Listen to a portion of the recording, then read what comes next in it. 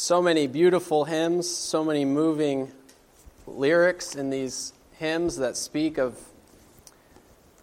our Savior and His amazing love for us and what He's done for us. I know when we were singing Beulah Land, I just closed my eyes and I was trying to imagine the most beautiful land, the most beautiful hills and trees and sights that I could imagine, and just imagine being there in Beulah Land. And it's so powerful, but I knew in the best that I could imagine that it can't approach to the glory of what God has in store for His people. The most beautiful things we see in this life on this earth are just pointing us to a glory that's yet to be fully revealed to us.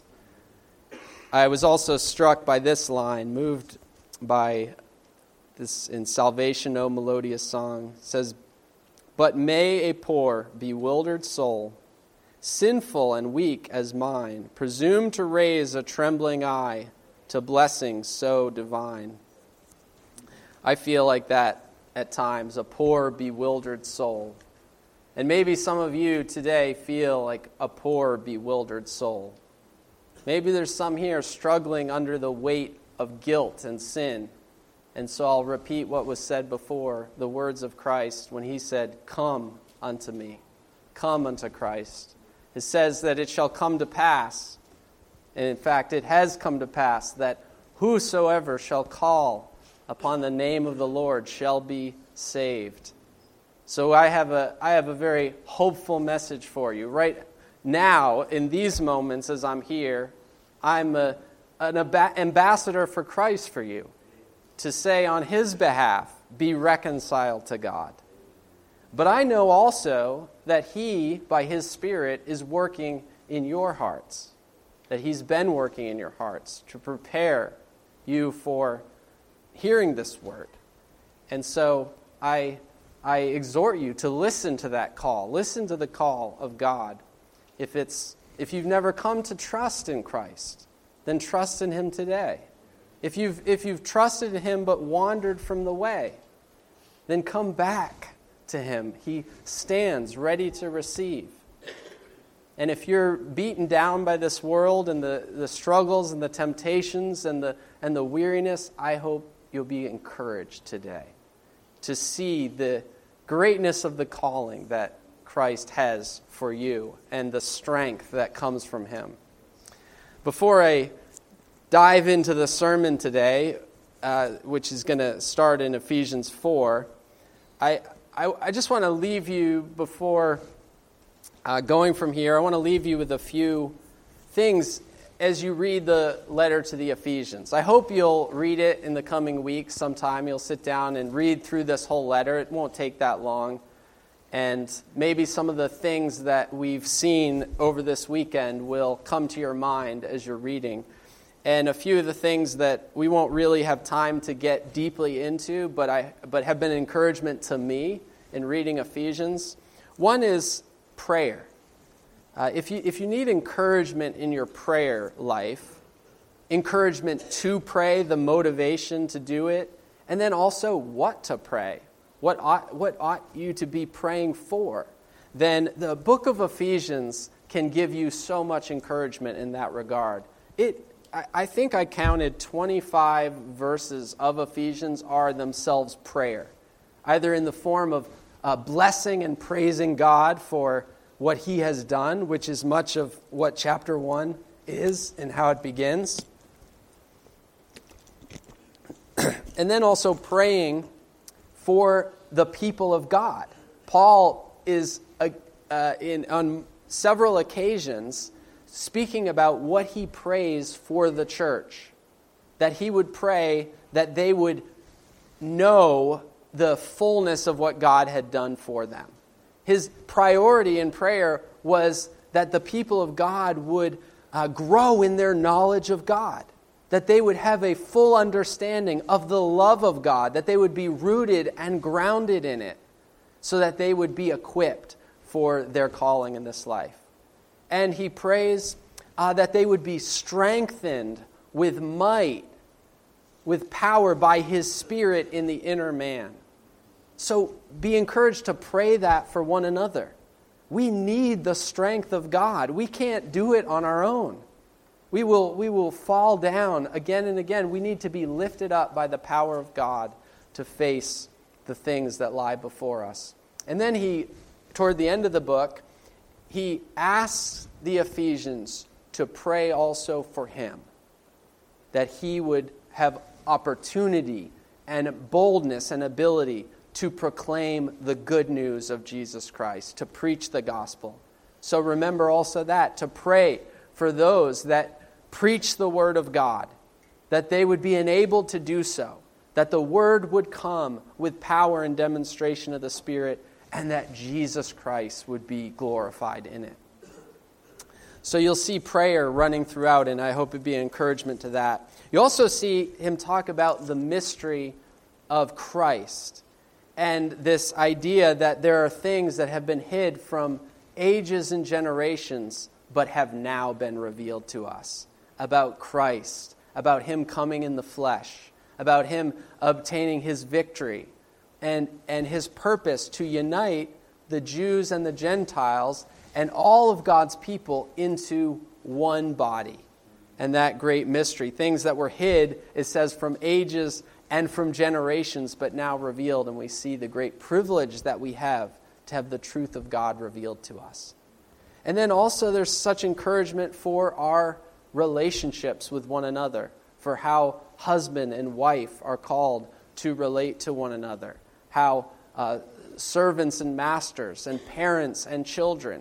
And in all of these things, there's the encouragement to approach our relationships reconstituted on the principles of Christ and what he's done for us. So the husband is called to love his wife as Christ loved the church. And the wife is called to obey her husband as the church to Christ. And parents and children to relate to one another based on the principles of what Christ has done for us. Not based on our human ways and our human understandings, which lead to strife and conflict and bitterness, but based on the glory of Christ and what he's done in his church. Well, today I'd like to begin by reading in Ephesians chapter 4.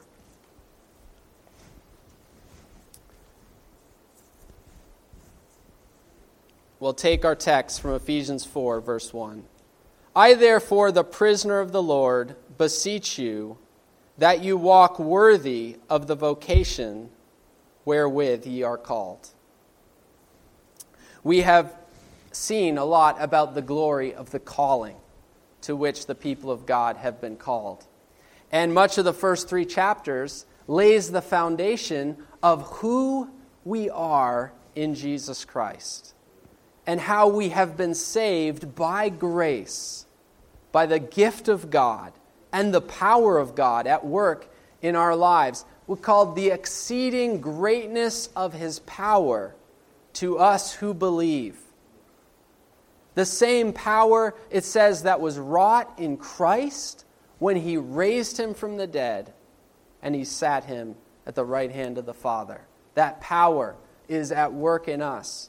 And because of what he's done, we are now called to walk worthy of the calling wherewith we have been called.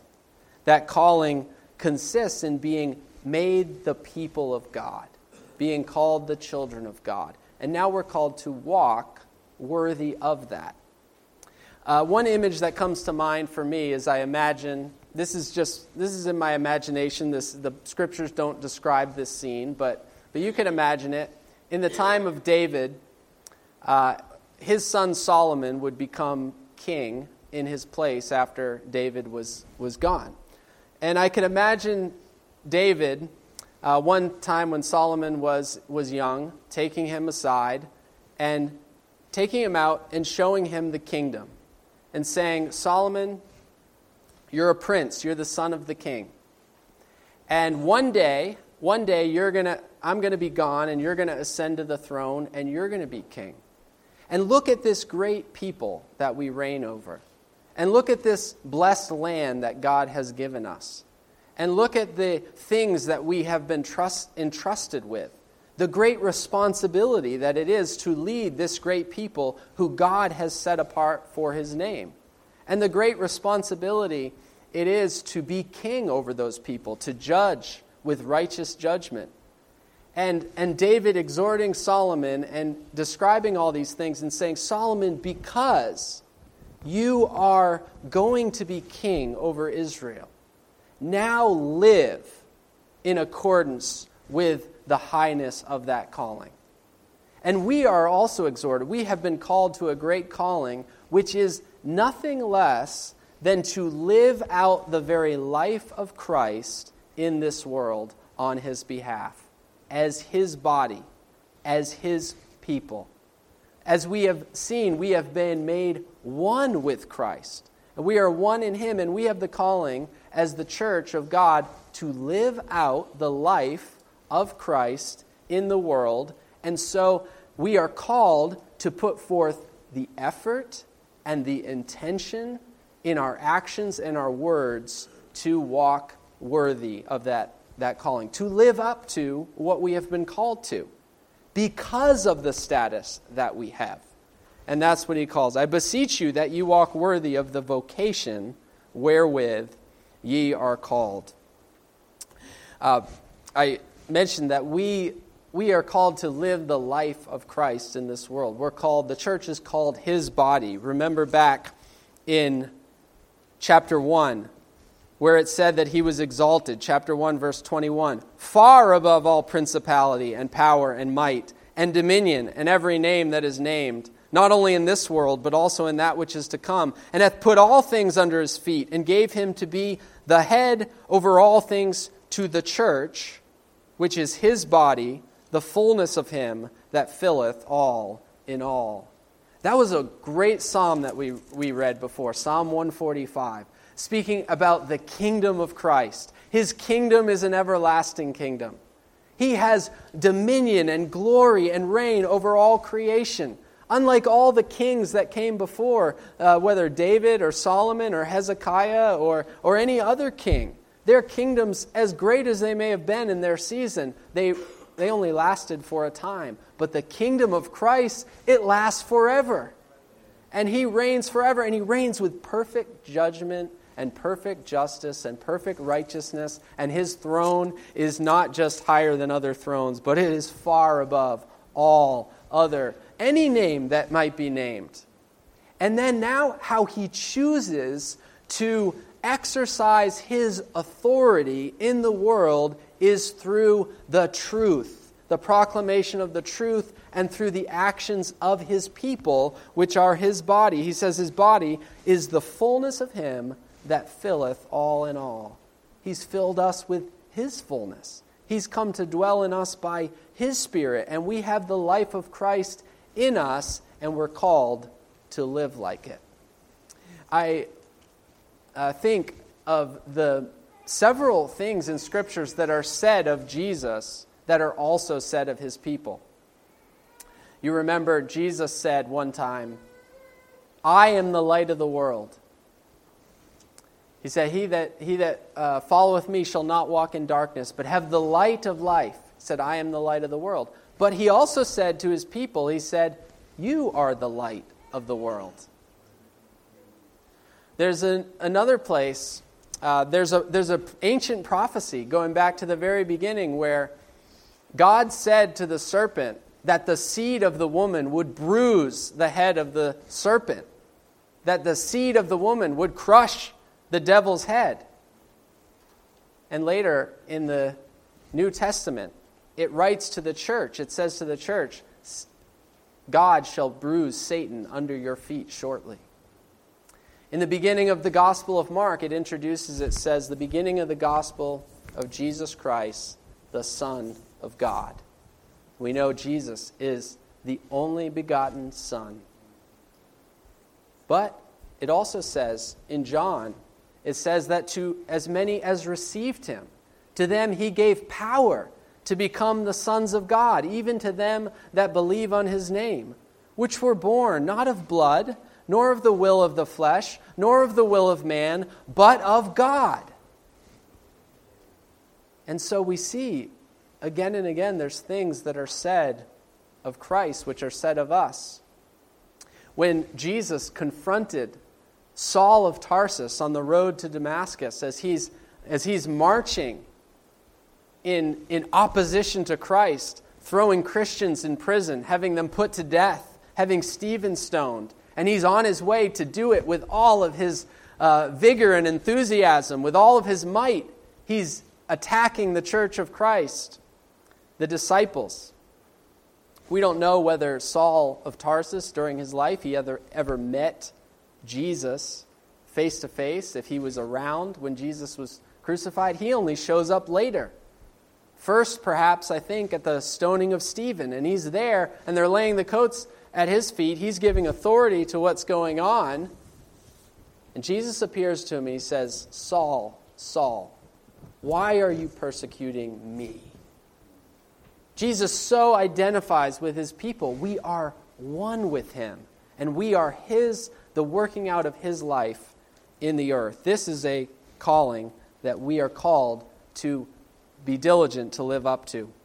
So let's go on in this passage. With all lowliness of mind, lowliness and meekness and long-suffering, forbearing one another in love, endeavoring to keep the unity of the Spirit in the bond of peace.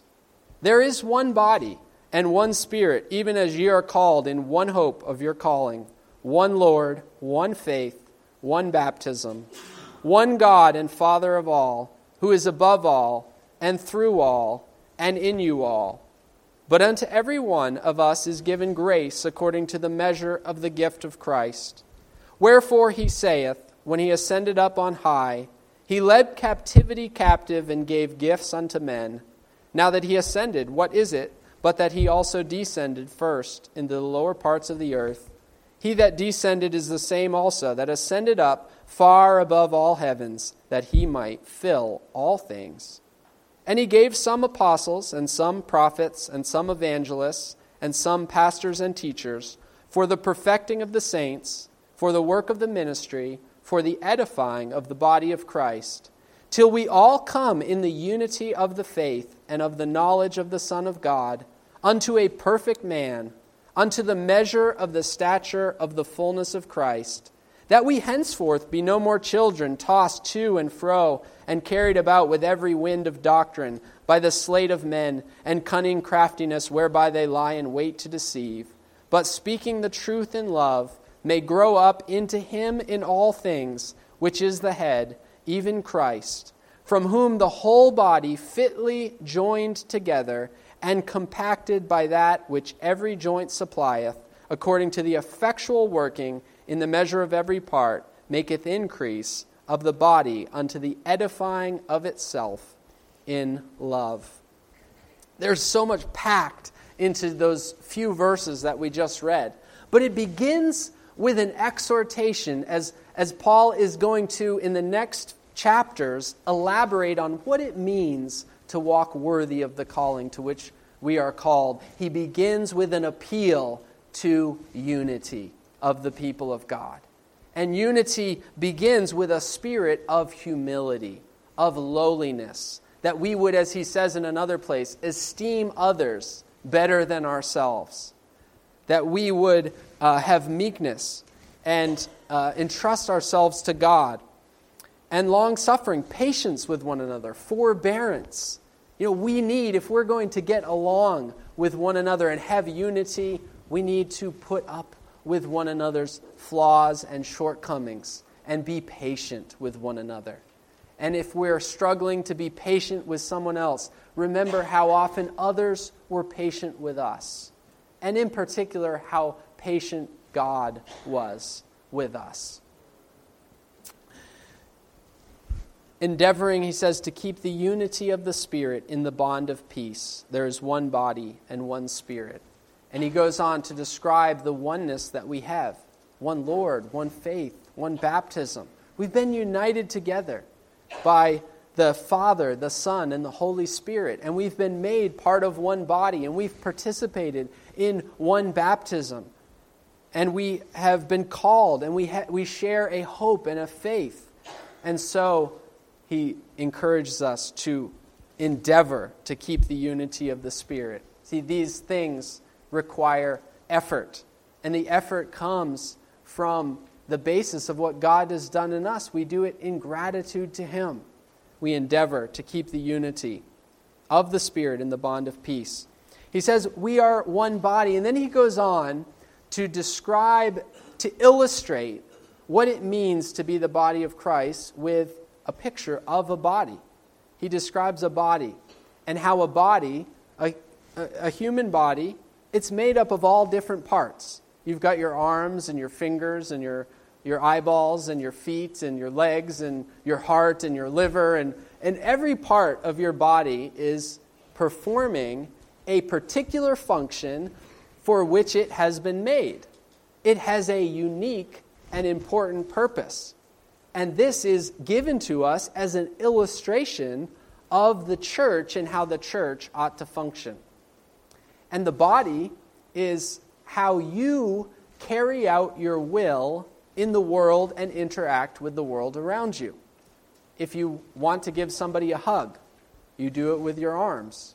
If you want to speak a word of encouragement to somebody, you need your lips, your tongue to express those sound and make those sound waves go from your mind out your mouth and into their ears. If you want to shake somebody's hand, if you want to help somebody change a tire, your mind and your will and your attention sends that message to your body, and your body hopefully is able to carry it out faithfully in accordance with the intention you have. And this is like how Christ is now at work, living and acting in this world through you, through His people. We are His hands, His fingers, His feet in this world, His arms, and He is the head. He is the head. He is the one to whom we all derive our purpose and our direction, our instructions for what we are to do and how we are to live this out. And His Spirit, His one Spirit, is flowing through all of us, providing the life in each one of us that we are equipped and enabled to fulfill that purpose. So every one of us has a purpose. And he begins talking about the body by speaking about the victory of Christ in terms that would have been used in the time to describe a military victory. When a conquering king would come into an area and he would conquer his enemies and overthrow them, and he'd lead his enemies into captivity, and then he would celebrate by giving gifts to his generals, to his leading people. He'd give them treasures and the spoils. Well, the kingdom of Christ, we can compare it to the kingdoms of this world, but it operates differently, after a different principle from the kingdoms of this world.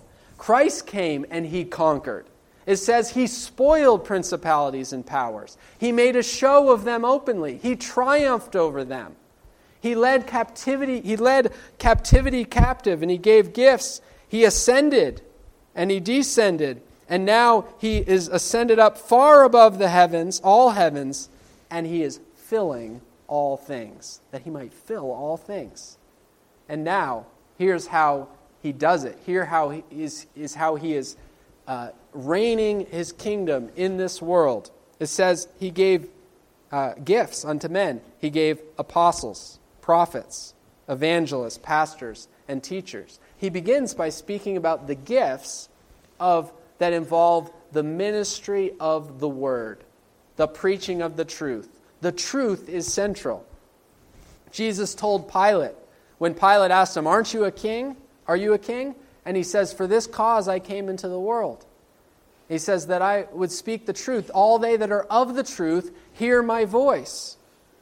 He was a king indeed. In fact, He is the King of kings and Lord of lords, and His power and His reign and the administration of His kingdom is more effective and more just and more powerful, more influential than any king that has ever lived in this world.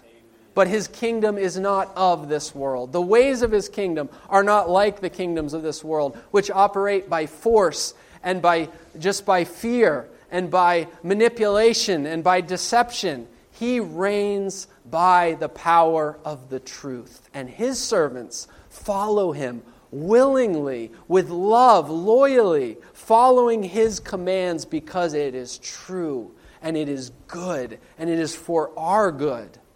And so, the first gifts that are spoken of here are not the only gifts that God has given to the church, but they are foundational because they involve the speaking of the truth, that the rest of the church would be equipped for the service to which all of us have been called.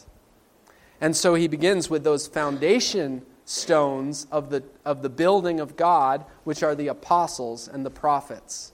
They are the foundation upon which the church is built.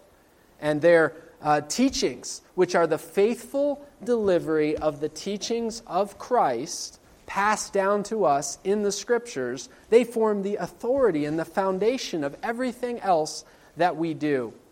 Not because the men, Peter and Paul and John, not because of who they were in their own sakes, but because they were called and chosen by Christ, set aside for the purpose of being those foundation stones, with Jesus Christ Himself the chief cornerstone, and because they faithfully passed on His teaching to their disciples, their followers, and down through the generations to us today, and particularly preserved for us in the Scriptures. And also evangelists and pastors and teachers. And what is their role? What is the gift that is given? That they would be, says, for the perfecting of the saints. That the saints would grow up into maturity. I see in this idea of perfecting as taking us from our state of rawness and immaturity, lacking in the knowledge of God, and helping us to grow up in our understanding so that we would more fully understand the truth of Jesus Christ, that we would be more firmly established in it, so that we're not blown around, as it says, by every wind of doctrine, that we don't get swayed by everything we hear in this world that might deceive us from the truth, but that we can be firmly planted and established in the truth. For the perfecting of the saints, for the work of the ministry. For the work of the ministry. For the work, and ministry, it means service. We often use it to describe those that preach the word. We call them ministers, or those that shepherd congregations are called ministers. And they're accurately called ministers because they are serving Christ and they're serving the people of God. But the work of the ministry is not just for the preachers and the pastors. The work of the ministry is for all of us. And we're equipped by the work of the preachers and the pastors to be able to perform that ministry so that our service is grounded in the truth. For the work of the ministry, for the edifying of the body of Christ. To edify, it means to build up, to strengthen, to encourage, and to firmly establish the church.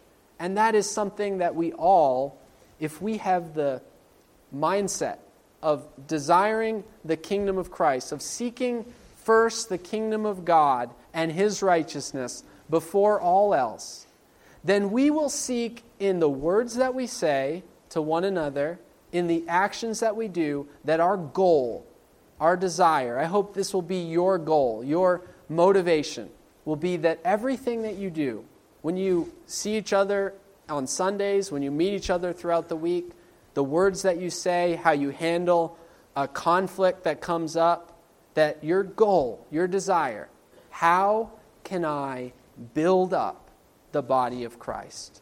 How can I make it stronger? How can I make it more harmoniously integrated together so that the church would be encouraged and the life of Jesus Christ would be more fully manifest in the world around us?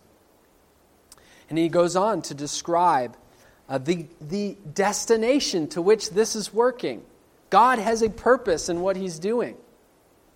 You know, God God could have saved you. He could have saved you and immediately plucked you out of this world and taken you to heaven to be with him. And that would have been great for you. That would have been wonderful. Paul said to live is Christ, but to die is gain. But he also said that he recognized for himself that for the people of God, it was better for you that I'm here. And so you're here for a reason. God has put you here for a purpose. Every single one of the members of the church, from the youngest to the oldest, from the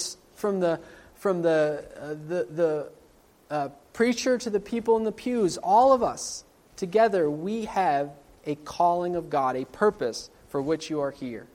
And each of our gifts are not the same, and each of the purpose that we're called for is not the same, but it is all united to one purpose, and it's this: till we all come in the unity of the faith and of the knowledge of the Son of God unto a perfect man, unto the measure of the stature of the fullness of Christ. If the church is the body of Christ, and we are clearly shown that it is, the church is the body of Christ, then what is the goal? What is the destination for what the church ought to be? That the body of Christ on earth would fully and completely and perfectly live out and represent the life and the purpose and the character of Jesus Christ in this world. And we know we don't perfectly do that. We know we fall so far short of that. But that is what we are called to strive for. And that is what God is doing as he builds up his body in the earth. And it's amazing. It's amazing what God is doing through his church, through his people, all throughout this earth. That God, if God desires somebody to hear the word, he has people all around this world that he can send to them. If God needs somebody if God has poor that he wants to feed and send somebody to give them food, or he needs somebody to be comforted somewhere, he can send somebody all over this world at any time, in any place, and he is constantly doing that. And so there is a sense, even though I sometimes imagine what would it have been like if Christ had stayed here on this earth after his resurrection and he was with us to this day. And we think in our human understanding that would have been better, except Jesus said that it's better for you that I go away because I'll send the Holy Spirit to you. And he said, you'll do greater works even than I did because I go away, but I'm sending my Spirit to be in your midst.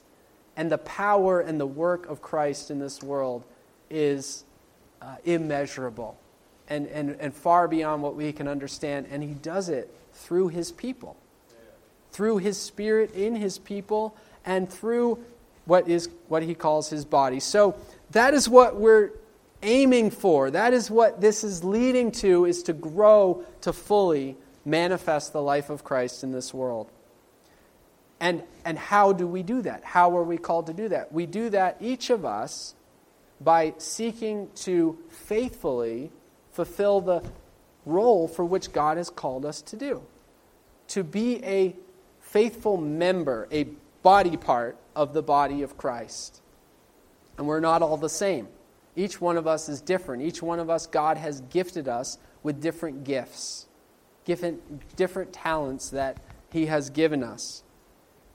He says that we henceforth be no more children tossed to and fro and carried about with every wind of doctrine by the sleight of men and cunning craftiness whereby they lie in wait to deceive, but speaking the truth in love may grow up into him in all things, which is the head, even Christ.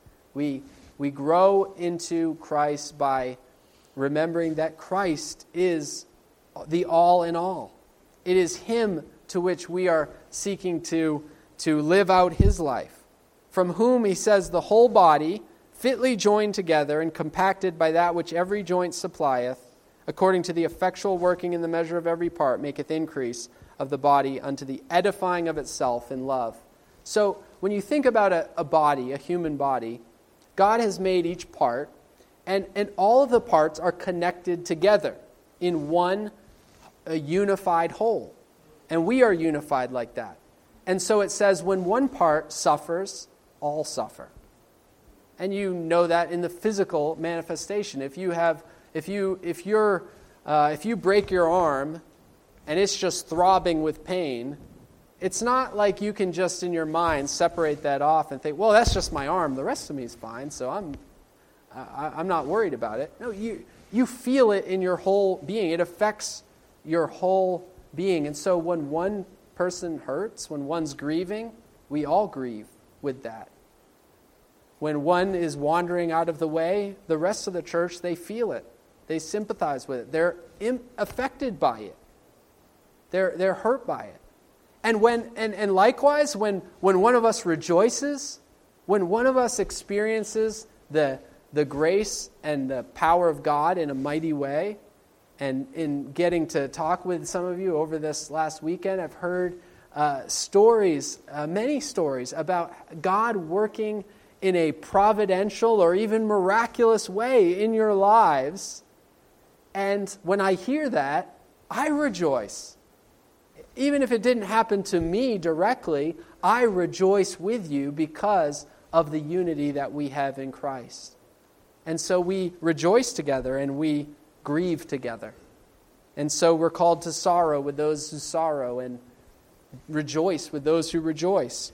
And it's through the effectual working in the measure of every part. Because God is at work in each member has the Spirit of God at work in you. And through that, you are called to work for the edifying of the rest of the body. And so the body is actually edifying itself. Just like our human bodies. We have amazing, fearfully and wonderfully made systems that God has put in us. Our immune system, which the body can work to heal itself from diseases through the mechanisms that God has put in there. And so we are called as a church to live as that body and to honor one another. It says, ye are all the body of Christ and members in particular. Each one of us is a member, and so value the calling that each and every one of us has. Recognize that you might have a calling that's different from a calling that someone else has. You might have a gift that someone else doesn't have, and don't diminish the gifts of others because they're not the same as your own, because we need all of it. In Corinthians, Paul uses this analogy, and he gets kind of humorous. He says it would be something like, it would be silly if the eye were to say to the foot, I don't need you because you're not an eye. Or the foot would say to the eye, I don't need you because you're not a foot. Well, the foot is very important, and the foot needs to be a foot, and the best foot that it can be, and the eye needs to be an eye, and they are connected together and part of one whole. And so are we in the church. We're part of one whole. And so really at the heart of walking worthy of the calling is to recognize that we are unified in Christ. We are one, and to live out that calling. And then he goes on to exhort us to changes of lifestyle and behavior, of our actions and our words, so that we would repent from living in accordance with the old ways before we were converted and made part of Christ, when we were under the prince of the power of the air, when we were walking as children of wrath, when we walked according to the course of this world. What did we serve before? We served the world. We served our own lusts and our own desires, and we served the powers of the devil. But now we are called to put all that off and walk pleasing in God's sight, in His ways. So let's read on. He says, this I say therefore, and testify in the Lord, that ye henceforth walk not as other Gentiles walk, in the vanity of their mind, having the understanding darkened, being alienated from the life of God through the ignorance that is in them because of the blindness of their heart, who being past feeling have given themselves over unto lasciviousness, to work all uncleanness with greediness, but ye have not so learned Christ. Now that is a very vivid and bleak description of the state of this world, the people of this world, apart from Christ. So don't be tempted by the apparent pleasures and glories that this world has to offer, the riches of this world and the temptations of sin and these things that at first might have an outward appearance of something desirable, something pleasurable, something shiny and attractive. But this is the reality of what those things lead to. Darkness. Alienated from the life of God. Past feeling, they've given themselves over unto lasciviousness, to work all uncleanness with greediness. He says, but ye have not so learned Christ. Or as he says in Colossians, as ye have received Christ Jesus, so walk ye in him. That analogy of walking, it's talking about the ordinary course of our lives. It's what we do from day to day. If you lived back in Paul's time and you wanted to get anywhere, probably most of the time you were walking. It's how you were getting around. It's what you were doing. And so when it speaks about our walk, or when we ask each other, how is your walk going? We're talking about the normal course of our lives. As ye have received Christ, so walk ye in him. May your lifestyle, the way you act and the way you speak and live, may it reflect the truth about what you've received of Jesus Christ. He says, if so be that ye have heard of him and have been taught by him, as the truth is in Jesus, that ye put off concerning the former conversation the old man, which is corrupt according to the deceitful lusts, and be renewed in the spirit of your mind, and that ye put on the new man, which after God is created in righteousness and true holiness. Put off the old man and put on the new man. The old man is full of the sinful lusts, seek pleasure, fleshly pleasures. The new man seeks to please God.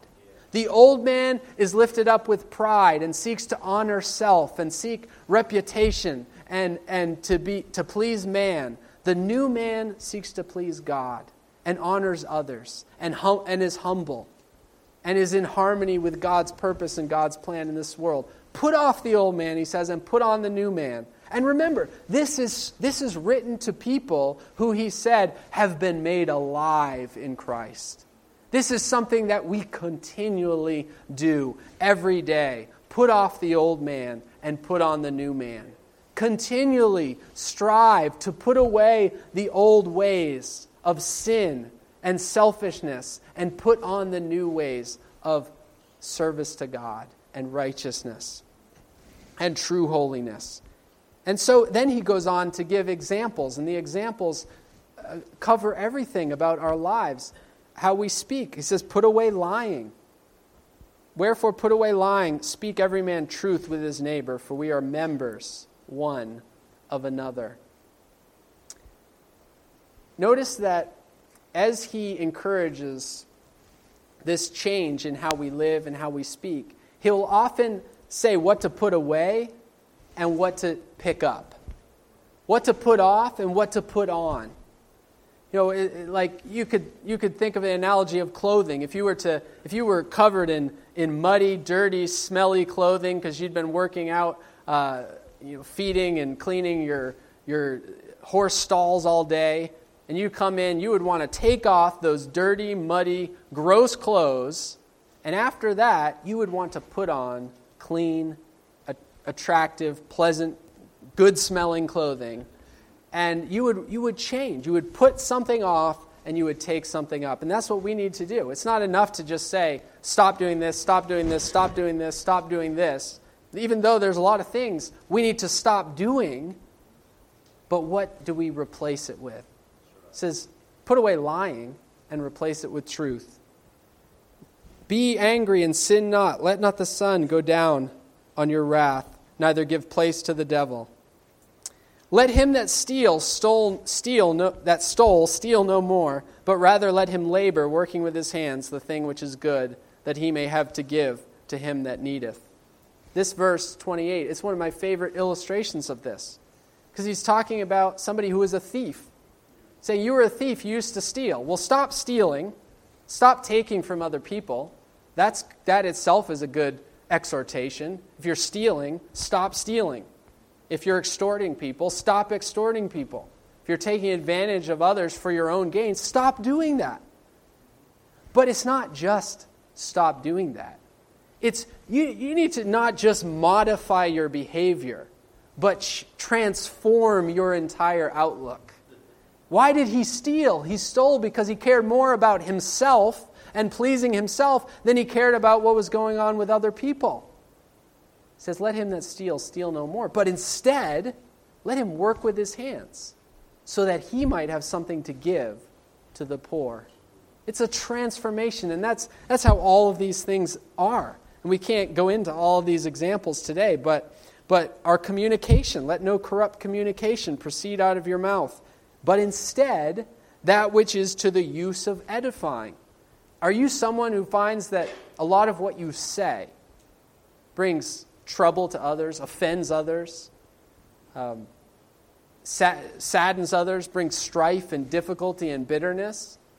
Well, stop with the corrupt communication. Instead, speak in a way that would build others up.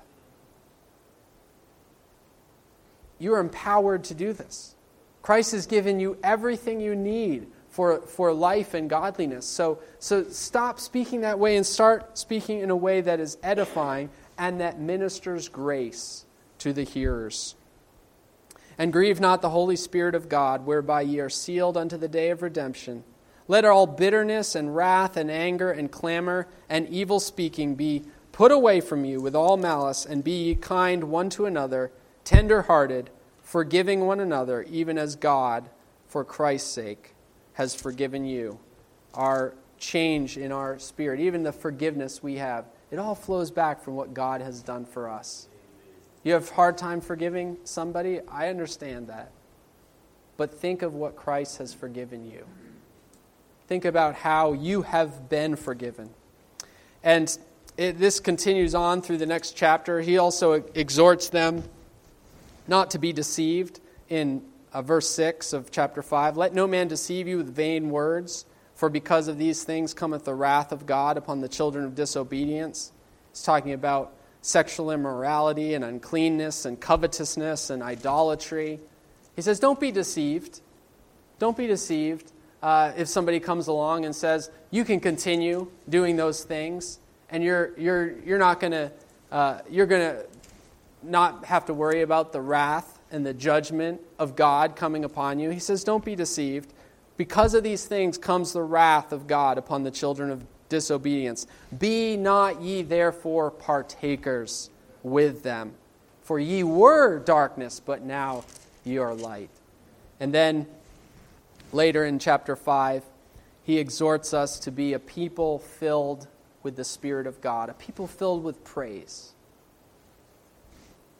Verse 18, he says, and be not drunk with wine, wherein is excess, but be filled with the Spirit.